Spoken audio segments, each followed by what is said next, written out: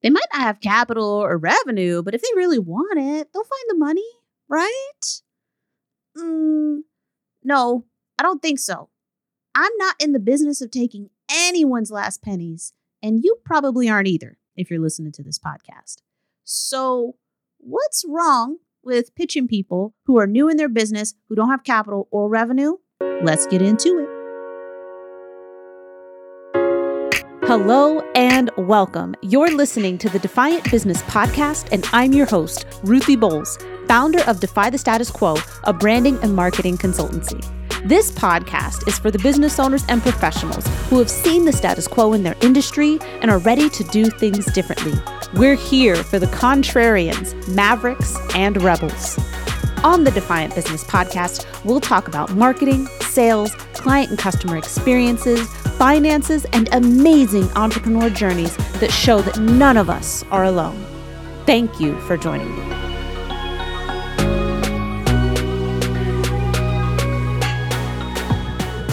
Hey there. Welcome back to another episode of the Defiant Business Podcast. I'm your host, Ruthie Bowles, founder of Defy the Status Quo. And we have another question episode today. Should you pitch prospects who don't have capital or revenue? And you're like, I don't know. Is there something wrong with pitching people or businesses that don't have capital, revenue, or a budget? Well, I will say that it doesn't make good business sense to pitch people who don't have money, right? But where things get a little manipulative, bite model, cult coaching is that the pervading belief in the entrepreneurship industry, in the coaching and consulting industry, seems to be to push until people, quote unquote, find money. And you're like, Ruthie, really? Find money? Maybe you're not familiar with it. Or maybe you're like, that's exactly what they teach in. Yeah, okay, so you're either probably on one side or the other of that. So if you're unfamiliar, there are actually long Facebook group threads about this very topic of overcoming objections, right? I've seen, in Facebook groups, they'll say, once you anchor the pain points and do this and do that, you'll be surprised at how people can find the money, right? And so they will post the question in these groups, like, how do you overcome the objection of this costs a lot of money? Now, I want to be clear before we dive into some of these quotes that I've pulled from Facebook groups, that I've pulled from old sales scripts that I got from that bro marketing program that I was in. I want to be clear that there's nothing wrong with preparing for objections, right? And it's just like here in this content, right, that I'm creating, it can help your audience become more educated about what it is that you do. So if in my content, I talk about how, let's say that, because somebody asked me this weekend, let's say I offer sessions to help people pick the right coach or to think critically and in an emotionally intelligent fashion about a coaching program or a consulting program or a service provider that they're considering. They want to schedule a critical thinking and emotional intelligent session with me so that way I can help them think critically about this decision they're trying to make, right? And I tell them, okay, this is how much it costs for this session, right? Let's say it's a 3-figure amount or whatever. And they're like, that's expensive. Then they probably haven't gone through my content to know that making the wrong decision with a coach, consultant, or service provider will cost you way more than, let's say it's a couple $100, right? For a 90-minute critical thinking session, let's say.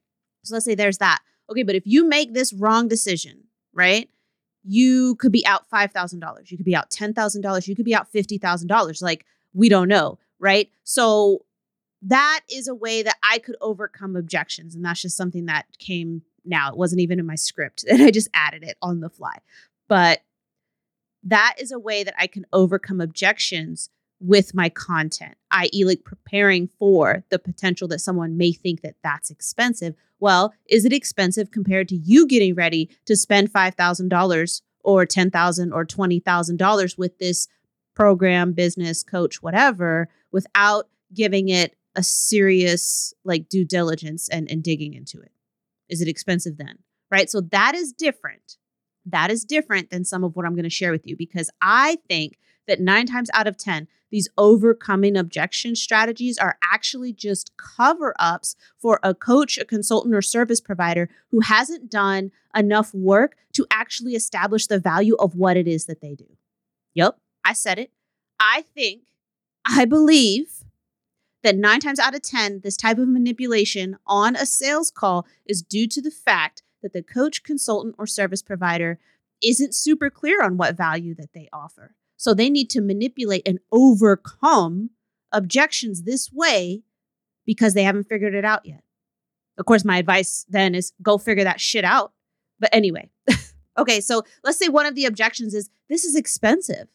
This is a quote. I am quoting. Okay, so I'm gonna read it. I'm gonna use one of my audiobook narrator voices. I'm gonna do my man voice. Are you guys ready? Okay, so you're like, this sounds good, but it's a lot of money. This is really expensive. I don't know if I can do this. This is expensive. I totally agree with you. This costs a lot of money, and it is probably a lot for you. But this is exactly why you should do it. Because by investing into this, you would be able to grow your business. And next time you need to purchase something that costs X amount of dollars, it wouldn't be much money for you. Yeah. So that is an actual quote I pulled from a Facebook group that I'm in. I've left a lot of these Facebook groups. And so I was actually kind of disappointed that I didn't have like a plethora of Facebook groups to pull from. But when you're in those groups, they tend to pitch you a lot. Another tactic is leaving no time to think, right? No time to think. So critical thinking, right? And being emotionally aware of yourself, that requires space and time. What you don't need is somebody yammering in your ear trying to get you to make a decision right now, right? But that's the ploy, right? So let's say your objection is, I need to think about this. So I'm going to use my man voice again because I took this one from the Bro Marketing sales script. That's why I take the time to get on these calls. I'm here right now to help you make an empowered decision. While you still have me on the phone, what questions or concerns do you still have that are unanswered? Right. And so now they're trying to get you to dive deeper and voice these fears, voice these concerns, all things that they're going to be using against you, but they're not giving you any time to think. And when I say I need time to think, that means I don't want to talk to you anymore. You've told me what I need to know, and now I need to go think about it. I need to, go through my critical thinking workbook. So that way I can decide if this is the decision I want to make. Now, this one was on this next quote that I'm using for the leaving no time to think. I pulled off of a woman professional's blog. So she goes, imagine they've told you that it is now or never. They need to be getting their business up and running now because they're running out of money, or they're stressing out at their job so much they can hardly take it anymore. And then in the end, they tell you, you know what? I have to think about it. I have to sleep on it. Now is not the right time. It really just seems a bit silly. So your response might be, you just told me how urgent this is for you, and now you're saying you have to think about it? Tell me more. Tell me why that is. Bitch, I don't want to talk to you anymore. Like if you do this to me, like I am an impulsive person.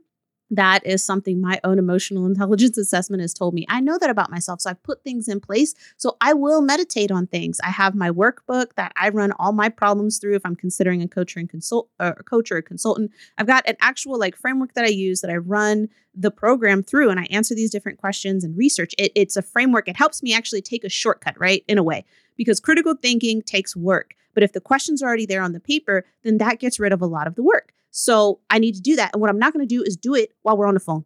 I'm not going to do it while we're on the phone. So another thing that they'll do to overcome objections is shaming. Shaming is another thing that they'll do, right? So, and again, remember, this is like somebody who's like, this is expensive. I don't have this in my budget. I don't know. So that's very relevant to the question here. Like, should you pitch prospects who don't have capital or revenue? If any of these are part of your approaches and you think I'm coaching them through the decision, no. That is not your responsibility. They did not ask you for that. And even if you do that bullshit where you're like, oh, well, do I have permission to offer you some coaching? Shut up. Let this person stand in their agency. Let them, with their sense of agency, make this decision. Let them be responsible for this decision, even if that decision is not to move forward with you. Y'all talk about weaponizing silence. Yep, that was in the Bro Marketing script. Teach you how to weaponize silence. you know what? Screw you. I'm not using weapons against my clients. If they need space to talk it out, I'm here. That's cool. They ask me a question. I'm here. That's cool. Shaming is another approach that they'll take. So you've said, I'm not sure I'm going to be able to do this. I need to think about it, right? And then they go, well, let me ask you this. Is this something you really want to do? Because if it's not a good fit, that is okay too. But the thing is that they're talking like, is this something you really want to do? So you're like, hey, let me think about it. Let me take some time. And they're like, is this something you really want to do? And you're like, oh no. And so that's your thing. You're like, no, yeah, I absolutely want to do it, right? And so another thing that they'll say might be, okay, so you shared with me throughout the call that this is exactly what you need to do to move forward. So tell me, how is it that you're going to afford to continue without it? Right? And so now they're starting to get twisty. They're starting to get twisty with you, right? And it feels like, oh, this is a perspective shift. And it is in a way, but it's a very, what's the word I'm looking for? It's a very structured by them perspective shift. It's not a wide open perspective shift, right? And then also there's a logical fallacy built right into this, the black and white logical fallacy. So again, like you shared with me throughout the call that this is exactly what you need to do to move forward. How is it that you're going to afford to continue without it? Maybe I'm not going to continue without it, but maybe I'm not moving forward with you. So the implication built into this and built into these questions is you have two choices. And the fact of the matter is you have way more than two choices. You know how many coaches, consultants, and service providers there are out there? You got way more than two choices, like way more. But their questions is built around the logical fallacy of black and white. You got two choices and you don't. And so this last one I'll share, they're weaponizing hopes and dreams and pain points against you, right? So if you're like, oh, right now's not the right time. Let's say that's your objection. And then they go, oh, do you mind if I ask you a question about that? When will be a good time for you to start putting the things you said are most important to you into your life? Ugh. Right? Because before this, they anchor into the hopes and dreams. They get really crystal clear about the pain. So that way it's fresh for you. So they can make you feel it. And the thing about emotions and the brain is that even when you're remembering something, you feel the emotions. When a memory, your brain doesn't really distinguish between a memory and what's happening right now. So when they have you recall it and they ask you to get vivid detail about how painful this is for you or how wonderful your life will be, they want you to see it, smell it, taste it. That's because they are then going to use it against you later in the call if you have any objections, right? And so this is one of the last great quotes. By great, I mean terrible, coming out of the script. It'll be, okay, well, how will you know when it's time to start doing and having the things in your life that you just told me were important? See, stop it. Stop it. Don't get twisty with people. That's what I feel like it's called. Like you're like doing these weird contortions and stuff.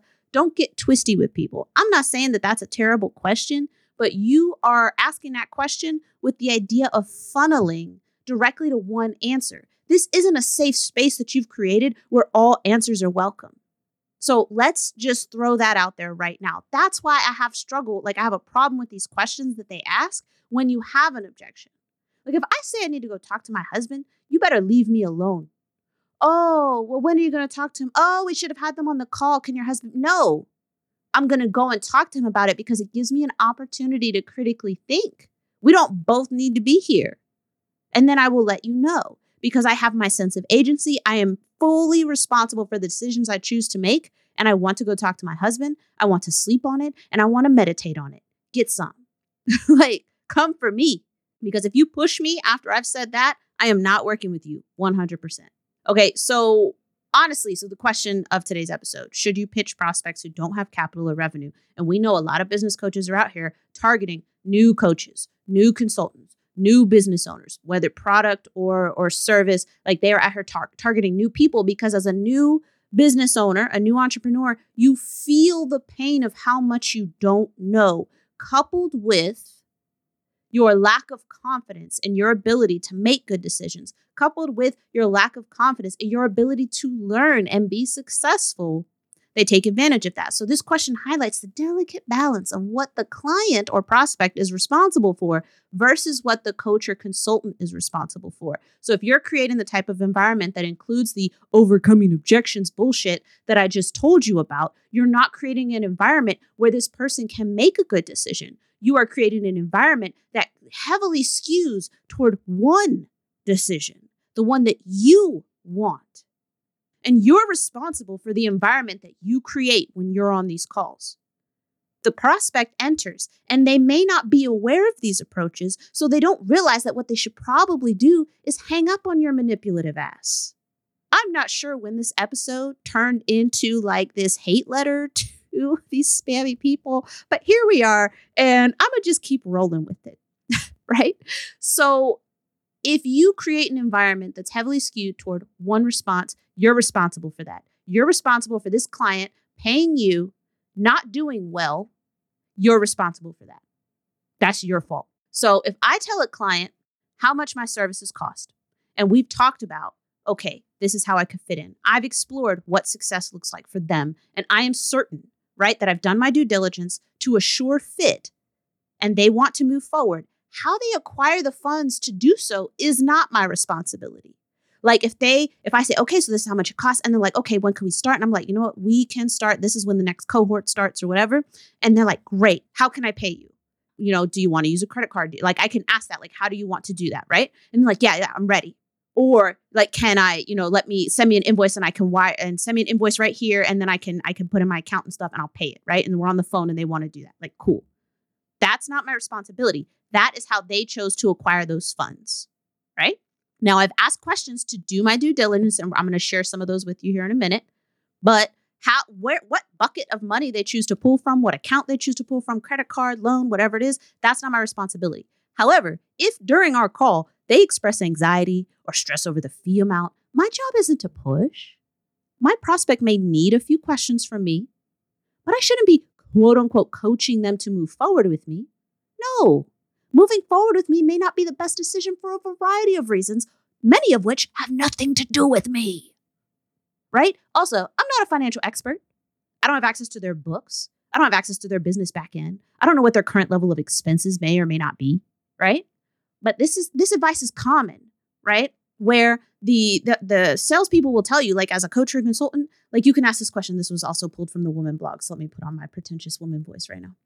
Well, what are some possibilities for you? Do we have access to savings? Do we have money set aside for this? You could also ask if they have access to credit, investments, bank loans, family and friends, or private investors. There are also many different online funding sources, including PayPal, PayPal Credit, or BlissPay. And if they're open to those resources, you can step them through the application process right on the phone. Again, I don't know your credit score. I don't know what you're eligible for. I'm not going to counsel you to take money out of your 401k or your investment accounts to pay for this.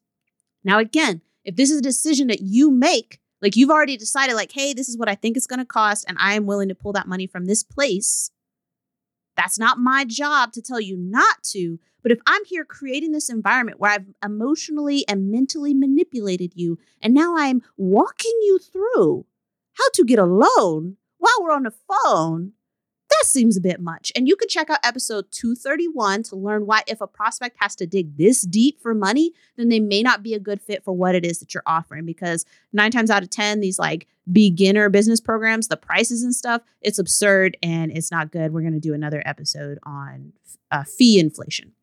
So this, of course, brings up a new question. What constitutes due diligence when vetting a prospect? Right? So episode 186 talks about the 5 growth phases of like a coaching, consulting, or service business. Check that out. Know where your ideal prospect is in their business maturity, right? And that episode tells you exactly why you should know that. So I'm not going to go into it here because I can see I'm already going to run over on time. But know how much of a budget they should have for whatever it is that you do. And this is going to tie to a future episode where we talk about fee inflation, right? And then assess the expected time commitment, if any, and talk to your prospect about that. Do they have whatever the amount of time is expected available to commit to this? Because if they're a busy CEO and a parent and maybe they're taking care of their parents, or maybe they're taking care of animals, or they do community service and stuff. You want to make sure that you're setting them up for success. So make sure they have the, time expectations are laid out. Are there any foundational beliefs that they should have? So now we're kind of moving from, logistics to more like psychological or psychographics. So in my case, a belief in a higher power is definitely a good thing to have when you're working with me. Also, a focus on open-mindedness, a focus on self-improvement and professional development. Like, these are foundational things that prospects should have if they're considering working with me. And again, ask that question. Is budget or revenue available for this? And you may not ask it this specific way. You may have other questions that you ask to kind of tease this out. Again, not to be manipulative, not to price what you offer just beneath what you think they can bear, but to find out, like, how is business for them? Is there consistent revenue? Did they take out a business loan independent of you? Did they take out a business loan to provide the capital needed to get this business up and going? That is completely different than you walking them through how to get a loan just to pay for your shit. Okay. And so the last thing I'm going to talk about is the increased exposure for your business. Exposure is not a good thing. I don't mean like PR exposure. I mean exposure to damage. Okay. So from a financial standpoint, pitching people who don't have capital or revenue or consistent revenue increases your exposure to unpaid payments. So payment plans can seem like a solution, but I've had people not finish paying for a program and ghost me, probably because they felt shame around being unable to pay. So again, and I've said this a few episodes, I am not trying to cast shade, except for that part earlier where I got super mad. I was casting shade. I'm not going to lie. But if you're looking for a better way, if you're trying to do things differently, if you're trying to understand why these things are happening, I'm not casting shade on you. I'm not throwing shade. I'm casting light. Okay. Because like I said, I've had people not finish paying for a program. So I gave a payment plan, more than one, to people who could not afford the full price all at once. And then they weren't able to pay because they weren't ready. And again, check out episode 231 about that, because we kind of talk about why that may or may not be. And I don't want to extend this episode any more than I already have. But for a new business without financial resources, a high ticket program could really put their business in a bind. If due diligence is done and bad things still happen, i.e. pandemic, you're not responsible. However, if this market is your target market, these new business owners who may or may not have capital or revenue, then you may be selling unethically. You may be creating an environment that's heavily skewed towards one quote unquote correct decision, barring some type of objective, standardized set of results that guarantee return on investment. You may be unethically selling. Yeah, I know. It's a lot. But thank you so much for listening. And I hope you'll come back for another episode of the Defiant Business Podcast. So, do you have questions about client vetting? Or perhaps you have a system that works amazing and you have some tips to share? Do you have any other thoughts about targeting prospects who are very new in their businesses? Click the link in the show notes to ask your question, share your tip, or your thoughts. No downloads are necessary, and you may hear your question, tip, or contribution in an upcoming episode. Thank you so much for listening.